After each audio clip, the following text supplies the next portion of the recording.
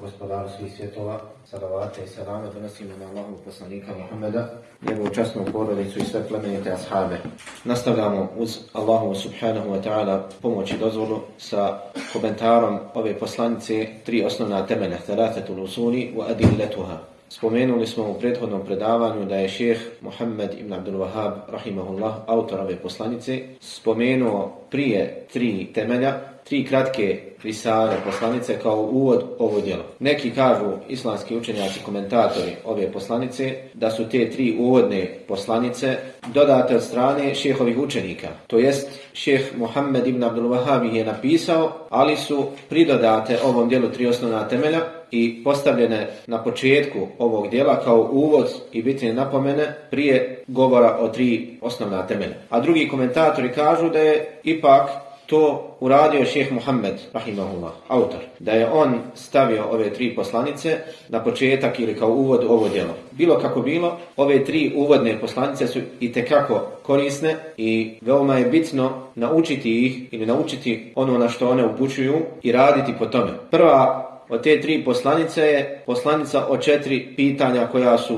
dužni svi muslimani naučiti, svaki musliman i muslimanka. Ovu poslanicu šejh rahimahullah započeo je riječima: "I'lam rahimaka Allah annahu yajibu alayna ta'allumu arba'i masail." Znaj, Allah ti se smilovao da nam je vađib, da smo obavezni naučiti četiri pitanja ili četiri stvari. Kada kaže da nam je vađib, misli se svakom pojedinačno, i muškarcu i ženi, i starom i mladom. Svaki musliman je dužan naučiti ova četiri pitanja i raditi po tome. Ta četiri pitanja su, kao što smo čuli u prethodnom dersu, znanje, a to je spoznaja Allaha, spoznaja poslanika sallallahu alejhi ve sellem i vjere islama sa dokazima. Drugo pitanje, rad po tom znanju. Treće pitanje, poziv, činjenje dave u to znanje i rad po znanju. I četvrto pitanje jeste sabor na tom putu, trpljenje, ustrajnost na tom putu. U prethodnom dersu govorili smo o znanju i vrijednosti znanja i bitnosti znanja. I govorili smo o tome šta znači spoznaja Allaha, spoznaja poslanika sallallahu alejhi ve sellem i dini islama. Došli smo do drugog pitanja, a to je rad po znanju. Rad po znanju.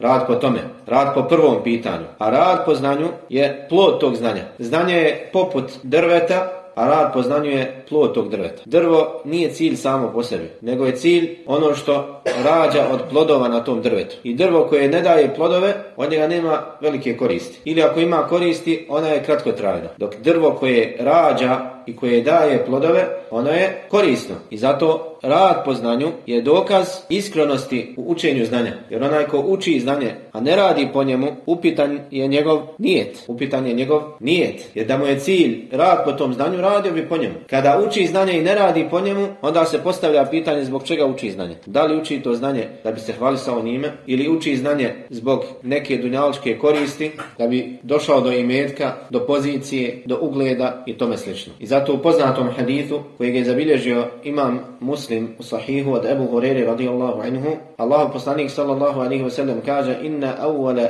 thalathin yuqda alayhim yawm al-qiyamah." Prva trojica kojima će biti presuđeno na sudnjem danu su pod jedan čovjek koji je preselio kao šehid. Čovjek koji je preselio kao šehid. Pa će biti doveden pred uzvišenog Allaha subhanahu wa ta'ala na sudnjem danu. I Allah tebaraka wa ta'ala će ga upoznati i podsjetiti na svoje blagodati prema njemu. I upitati ga koliko si radio po tome, koliko si bio zahvalan na mojim blagodatima. Pa će ovaj čovjek reći: "Borio sam se na tvom putu, o gospodaru, sve dok nisam preselio kao šehid." Pa će Allah subhanahu wa ta'ala reći: "Lažeš, borio si se da bi bilo rečeno da si hrabar." I to je bilo rečeno, pa će biti naređeno da se baci u džehennemsku vatru. Zatim će biti doveden učenjak, pa će ga Allah subhanahu wa ta'ala podsjetiti na svoje blagodati prema njemu i upitati ga koliko si bio zahvalan na tim mojim blagodatima i šta si radio po tome. Pa će reći: "Gospodaru, učio sam znanje i druge podučavao njemu i učio sam Kur'an zbog tebe." Pa će Allah tebaraka wa ta'ala reći: "Lažeš, učio si znanje i podučavao da bi se reklo učenjak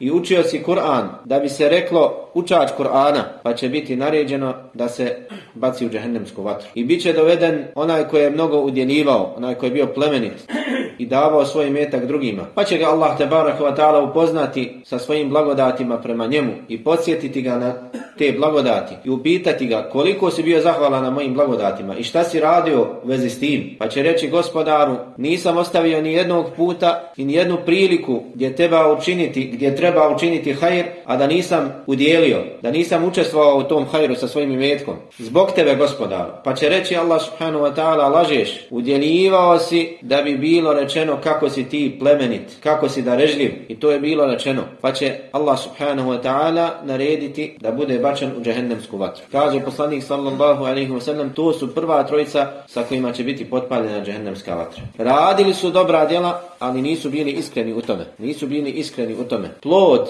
iskrenog znanja ili učenja znanja jeste rad po njemu u ime Allaha subhanahu wa ta'ala, ne želeći neku dunjalučku korist, nego samo zbog Allahovog zadovoljstva. I da bi čovjek imao koristi od znanja kojeg je naučio, mora raditi po njemu, jer u protivnom to znanje će biti dokaz protiv njega na sudnjem danu. Kako kaže Allahov poslanik sallallahu alejhi ve sellem, hadithu kojeg je zabilježio Imam Muslim od Ebu Malika Reš'ari radijallahu anhu, wal Qur'anu hujjatun laka aw alayk. Kur'an je dokaz za tebe ili protiv tebe. Kur'an će svjedočiti za tebe na sudnjem danu ili protiv tebe. Učio si Kur'an, koliko si radio po njemu? Da li si radio po njemu? Kako si se vladao? Kako si se obhodio prema Kur'anu? Biće dokaz za tebe ili protiv tebe. Ako si radio po Kur'anu, Kur'an će svjedočiti za tebe, gospodaru, on me je učio, ja sam ga sprečavao da spava po noći, sprečavao sam ga od njegovih mnogih prohtjeva, strasti, bio sam mu saputnik, sa mnom se družio, ili će biti dokaz protiv tebe. Držao me je na polici, udaljavao se od mene, izbjegavao me, nije me znao učiti, nije radio po onome što čuje od mojih ajeta. Kur'an će svjedočiti za ili protiv tebe, za svakog od nas. I zabilježio Imam Tirmidi u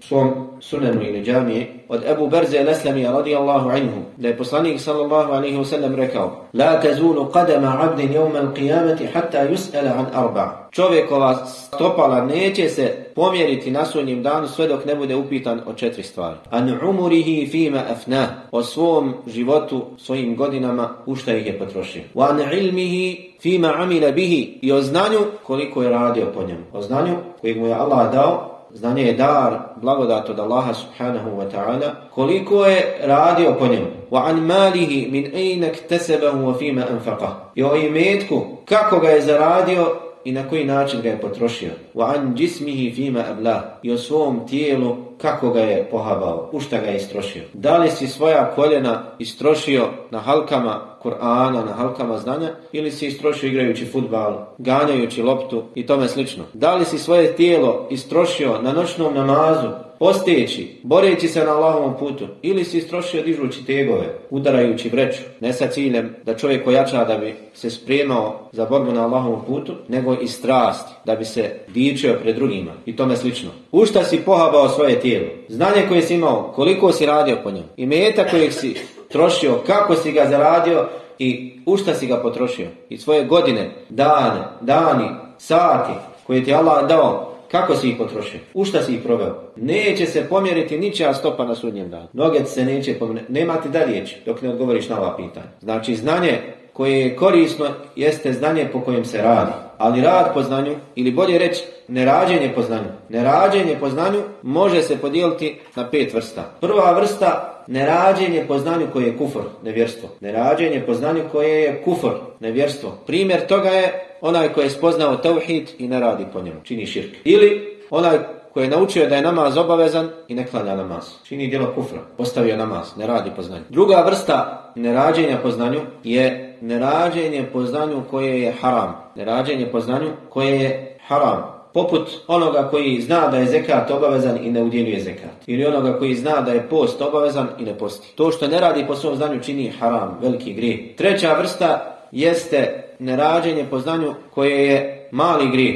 Poput onog koji zna da je obaveza obarati pogled pa ne obara pogled od onoga što je haram. Ili onoga koji zna da je namaz u džematu onome ko živi u blizini džamije obaveza, pa ne ode na namaz u džemat i tome slično. Četvrta vrsta nerađenja po znanju jeste nerađenje po znanju koje je mekruh, pokuđeno. Primjer toga je ostavljanje pritvrđenih sunneta. Ostavljanje pritvrđenih sunneta. Znaš da je poslanik sallallahu alejhi ve sellem klanjao pritvrđene sunnete i ostavljaš ih. Znaš da je vitr pritvrđeni sunnet, da ga poslanik sallallahu alejhi ve sellem nije ostavljao i ostavljaš. To je mekruh. I peta vrsta, nerađenje po znanju koje je mubah. Nerađenje po znanju koje je mubah, dozvoljeno. Primjer toga je onaj koji je čuo da je poslanik sallallahu alejhi ve sellem imao dugu kosu i ne pusti dugu kosu, jer puštanje kose ili nosanje duge kose nije sunnet. Tako je to bila praksa poslanika sallallahu alejhi ve sellem s kojom nije ciljao propisivanje. I pročitao si u hadithu da je poslanik sallallahu alejhi ve sellem imao dugu kosu i ne radiš po tome. To nerađenje po znanju je mubah, dozvoljeno, jer nije pohvalno nositi dugu kosu po većini islamskih učenjaka. I za svaku ovu kategoriju može se navesti desetine primjera. Dakle, kada kažemo nerađenje po znanju, prvenstveno mislimo nerađenje po znanju koje je kufr, haram, veliki grijeh, mali grijeh i mekruh. Ne mislimo na ovu zadnju kategoriju koja je mubah. Kada kažemo nema hajra u znanju po kojem se ne radi, misli se na ovo. Nema hajra u znanju od kojeg nema koristi. Znaš da je nešto širk i upadaš u njega. Kakva je korist tog znanja? Znaš da je Allah nešto zabranio. Znaš da je kamata zabranjena, upadaš u kamatu. Znaš da je to i to haram i ti radiš. Znaš da ti Allah ovo naredio i to ostavljaš. To je znanje od kojeg nema koristi. Isto tako znaš da je nešto poslanik sallallahu alejhi ve sellem pohvalio da se čini i posticao na to i ti ne radiš po tome. Ne radiš po tome. I zato, kako je zabilježio imam Buhari, Ebu Bekr as-Siddiq radijallahu anhu, najbolji ashab u ovom ummetu, govorio je nakon smrti poslanika sallallahu alejhi ve sellem, bojim se da ostavim nešto od sunneta poslanika sallallahu alejhi ve sellem, bojim se ako ostavim nešto od sunneta Allahovog poslanika sallallahu alejhi ve sellem, da mi Allah ne okrene srce. Da mi Allah ne okrene srce. Tako su to doživljavali odabrani Allahovi robovi u prvim generacijama. Kada bi im poslanik sallallahu alejhi ve sellem nešto naredio, preporučio, zabranio, oni ne bi raspravljali je li to vađib ili mustahab, je li haram ili mekruh. Nije preneseno da je iko od ashaba došao poslaniku sallallahu alejhi ve sellem pa ga pitao: Allahov poslaniče, ono što si nam naredio, a je li to vađib ili mustahab? Jel to baš se mora uvijek raditi ili nekad može se preskočiti? Nema da iko od ashaba postavio takvo pitanje. Nego smo spoznali i naučili šta je vađib, a šta je mustahab iz drugih predaja. Kada sakupimo sve predaje o jednom propisu na jedno mjesto i onda ih prostudiramo, onda zaključimo da li je poslanik sallallahu alejhi ve sellem kada je nešto naredio, da li je zaista ciljao ono što je vađib, da je onaj koji ne radi to grešan kod Allaha, ili je samo mislio da je pohvalno, dakle posticao na neko djelo koje je pohvalno. Nigdje poslanik sallallahu alejhi ve sellem nije govorio: ovo vam je, ovo što sam vam naredio, ovo vam je vađib, ovo što sam vam naredio, ovo vam je mustahab. Niti su ashabi postavljali takva pitanja. Nego nađemo predaju u kojoj je poslanik sallallahu alejhi ve sellem naredio nešto i onda nađemo drugu predaju gdje je poslanik sallallahu alejhi ve sellem uradio suprotno tome. Pa kažemo ova naredba, vidimo da nije na stepenu vađiva zato što je poslanik sallallahu alejhi ve sellem nekad ostavljao to djelo, što znači da nije na najvećem stepenu naredbe. Vratimo se na predaju od ashaba, kako su oni to razumijevali. Uzmemo u obzir i druge indikacije, popratne dokaze, argumente i onda dođemo do zaključka da li je ta naredba na stepenu vađiva ili na stepenu mustahaba. Dakle, ono što ti Allah naredi, radi po tome. Ono što ti poslanik sallallahu alejhi ve sellem naredi, odazovi se, primijeni u praksu, radi po znanju. Radi po znanju, jer ako ne budeš radio po znanju, to znanje će biti dokaz protiv tebe na sudnjem danu. Ta blagodat koju ti Allah dao, a koji su uskraćeni mnogi, većina ljudi na dunjalku su u zabludi. Većina ljudi na dunjalku su u kufru i širku, ne vjeruju. I Allah tebe počasti sa znanjem. Dadne ti da razumiješ nešto, podučite, olakša ti puteve spoznaje, učini ti pristupačnim učenje vjere, olakšani. Nije davno bilo kada ljudi nisu mogli naučiti najosnovniji propis o islamu. Neki koji su među nama večeras ovdje sjećaju se tog vakta. Kada nisi smio za sebe reći da si musliman, nisi smio pitat mnoga pitanja i onima govoriti o islamu. A da ne govorimo da imaš negdje otići na predavanje i slušati sat vremena da ti neko citira ajete i hadise i da ti tumači vjeru. Toga nije bilo. I ne znači da sutra se neće opet vratiti isto takvo stanje. Da nam neće Allah uzeti tu blagodat ako se budemo ponašali onako kako ne dolikuje. Ako budemo nemani prema toj blagodati. A već smo počeli tim putem da idemo. Većinom nam je dojadimo. Imamo puno informacija, imamo puno predavanja, puno knjiga. Dosadno, ne može se na sve stići. Nemamo kad gledati utakmicu od dersova. Nemamo kad ući na Facebook, nema puno dersova. A do juče tražio si na kantonu jedan ders da na njemu prisustuješ. U mjesec dana nek. To je Allahova blagodat na kojoj treba biti zahvalno. A ako ne budemo zahvalni, Allah će nam uzeti tu blagodat. Danas ljudi u mnogim državama na dunjalku nemaju priliku da uče vjeru. Ne smiju klanjati javno. Žena se ne smije pokriti. Ne smije svoje dijete nazvati muslimanskim imenom. Prije 30 godina u nekim ruskim republikama nisu smjeli klanjati, osim pod zemljom. Mekteb gdje su djeca učila osnove o islamu, bio je ukopan ispod zemlje. Odu ispod zemlje pa uče i onda nakon toga izađu i ponašaju se da nisu muslimani. Tako su očuvali islam. Danas u nekim zemljama u logore zatvaraju muslimane koji ufate da su klanjali. Ili da su druge pozivali u islam. Da su nekom rekli počni klanjati, znaš li Kur'an. Kod koga nađu Kur'an, zatvori ga u zatvor. Našli mu Kur'an. Optužnica, našli mu Kur'an u torbi. Koliko bi ti ljudi poželili da dođu na jedno predavanje? Samo na jedno predavanje. Koliko bi imetka dali, para, da dođu na jedno predavanje? I nemojte misliti da su to samo neka nevinička mjesta. Čak i u mnogim muslimanskim zemljama danas. Prije par godina razgovarao sam sa jednim šejhom iz Egipta u Medini, došao na umru. I kada je vidio halke Kur'ana u mešćidu poslanika sallallahu alejhi ve sellem, zaplakao. Iz Egipta došao. Nije došao iz Kine, iz Sjeverne Koreje. Iz Egipta. Kaže, ne pamtim kada sam zadnji put vidio halku Kur'ana. Ne pamtim kada sam zadnji put vidio halku Kur'ana. Kako je došao ovaj novi faraon na vlast, zabranio halku Kur'ana u mešćidu. Zadnjih 10 godina.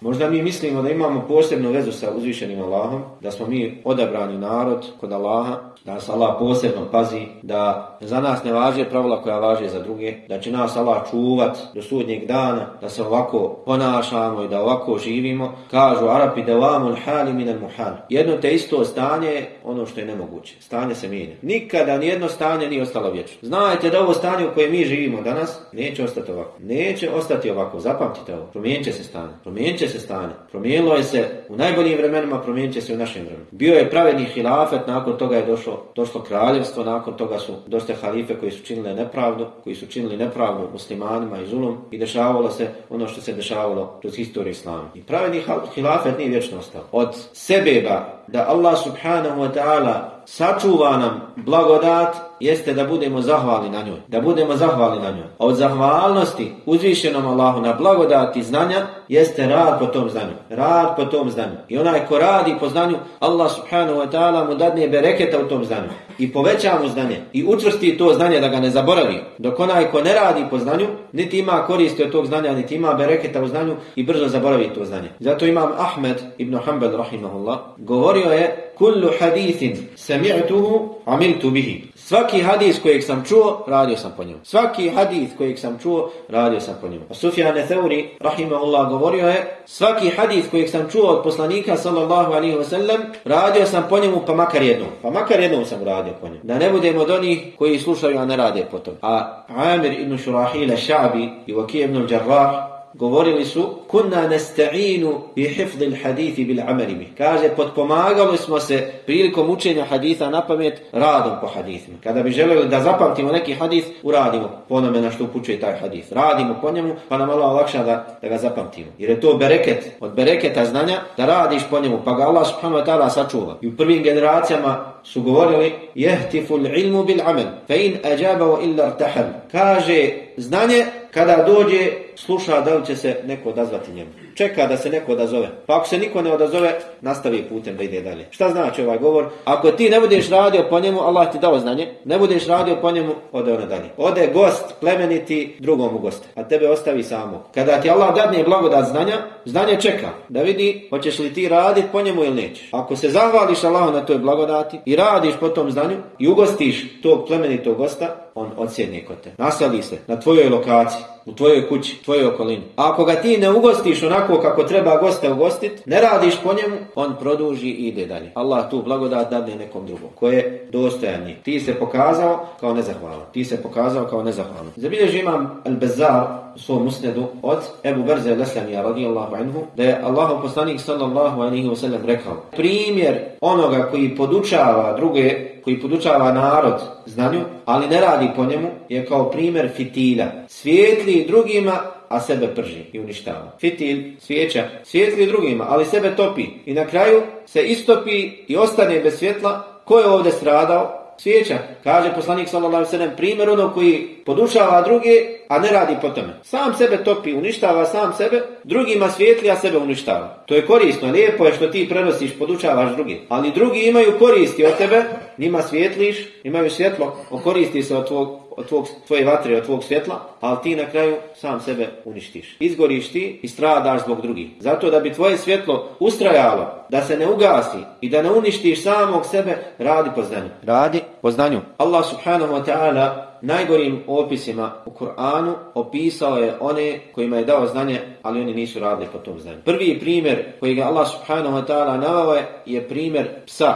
Kaže: وَاتْلُ عَلَيْهِمْ نَبَأَ الَّذِي آتَيْنَاهُ آيَاتِنَا فَانْسَلَخَ مِنْهَا فَأَتْبَعَهُ الشَّيْطَانُ فَكَانَ مِنَ الْغَاوِينَ. Kaže, naređujući Allahu poslaniku sallallahu alejhi ve sellem, spomeni im primjer onoga kojem smo mi dali naše ajete. فَانْسَلَخَ مِنْهَا, pa ih je on ostavio, napustio. Allah mu dao znanje, dao mu ajete, podučio ga. Šta je on uradio? Okrenuo leđa. Nije prihvatio to znanje koje mu je Allah subhanahu wa ta'ala podanio. فَأَتْبَعَهُ الشَّيْطَانُ فَكَانَ مِنَ الْغَاوِينَ. Pa ga je šejtan zaveo i bio je od onih koji su u zabludi. Zatim kaže Allah tebaraka wa ta'ala: وَلَوْ شِئْنَا لَرَفَعْنَاهُ بِهَا. Da smo mi htjeli, Allah subhanahu, لَرَفَعْنَاهُ بِهَا, mi bi ga uzdigli, uzvisili sa tim ajetima. Uzdigli bi ga na visoki stepen. وَلَكِنَّهُ أَخْلَدَ إِلَى الْأَرْضِ وَاتَّبَعَ هَوَاهُ. Ali je on spustio se nisko, odbio da slijedi ono što mu je Allah dao. Spustio se nisko. أَخْلَدَ إِلَى الْأَرْضِ. Umjesto da se uzdigne, on se spustio, ponizio samog sebe i slijedio svoje strasti.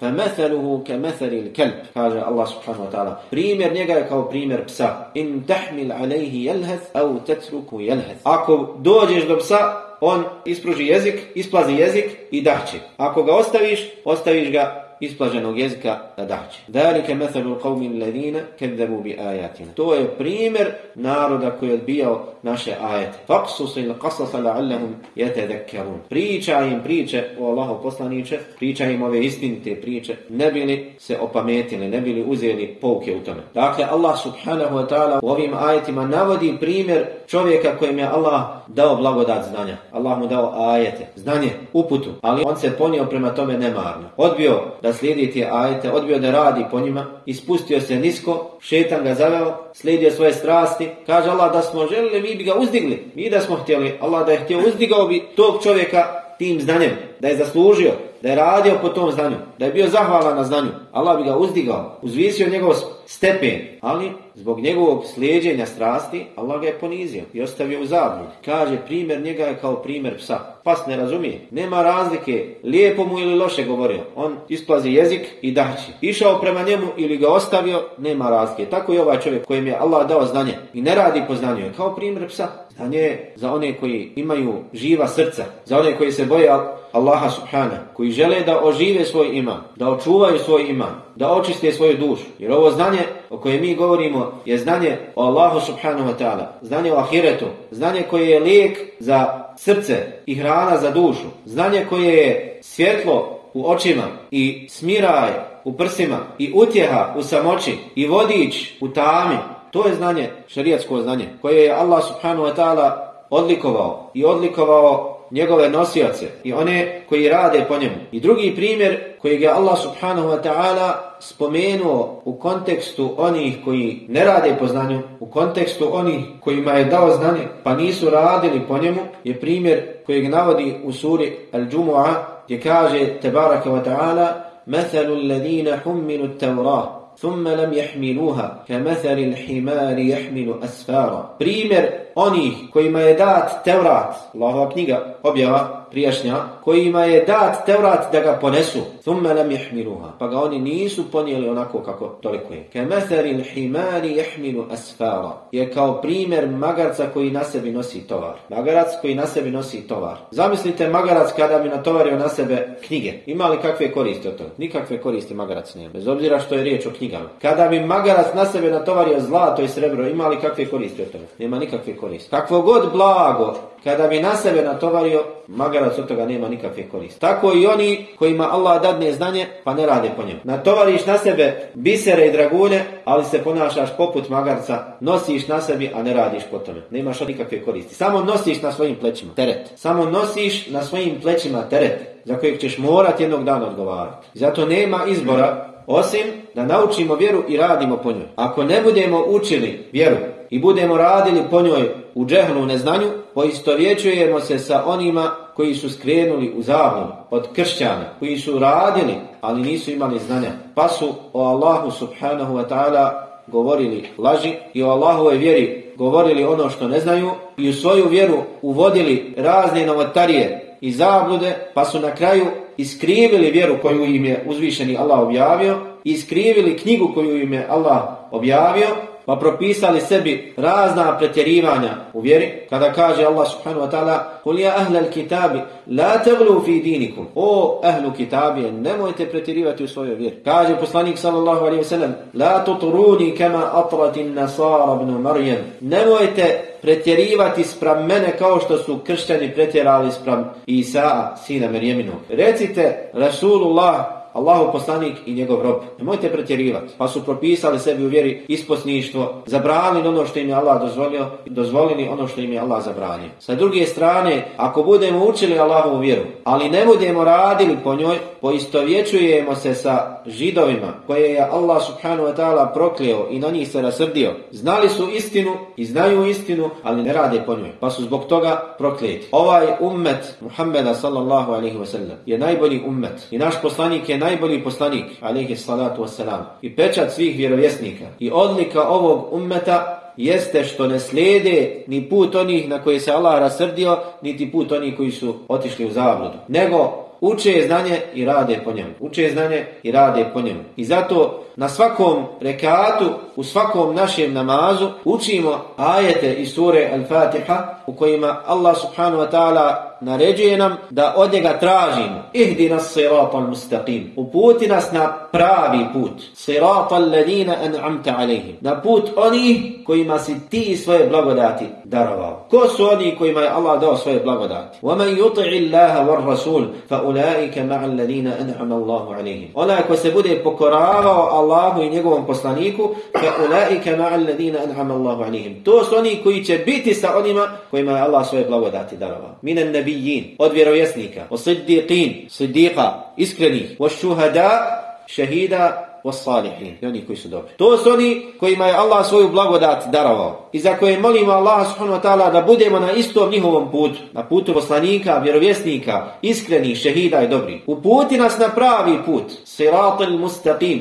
ihdinas siratal mustaqim. Uputi nas na ispravni put. Mustaqim, put koji je pravilan, na kojem nema krivina. Siratal ladina an'amta alejhim. Na put onih kojima si ti svoju blagodat dao. Ko su oni? Pomenuli smo. Ghayril maghdubi alejhim. A ne na put onih na koji se ti rasrdio. Ko su oni? Židovi. Zbog čega se na njih rasrdio?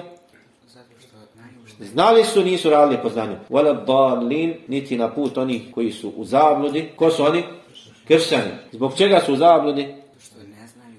Zato što su radili bez znanja. Zato što su radili bez znanja. I kažemo nakon toga: amin, Gospodaru, uslišaj nam tu dovu. Svaki dan, na svakom namazu, na svakom rekatu učimo ovu dovu. Kada sami klanjamo i kada klanjamo u džematu. Zbog bitnosti toga, molim Allaha subhanahu wa ta'ala da nas učini od onih koji uče Allahu subhanahu wa ta'ala vjeru, uče šerijatsko znanje i rade po njemu. I molimo ga subhanahu wa ta'ala da učini nas od onih koji su iskreni, od onih koji slušaju govor i slijede ono što je najbolje. I molimo ga subhanahu wa ta'ala da nam se smiluje, da nam oprosti grijehe i uvede nas u džennet u odabranom društvu poslanika, vjerovjesnika, iskrenih, šehida i dobrih. A divno li je to društvo? Allah najbolje zna i salavate i salame donosimo na Allahu poslanika Muhammeda, njegovu časnu porodicu i sve plemenite ashabe.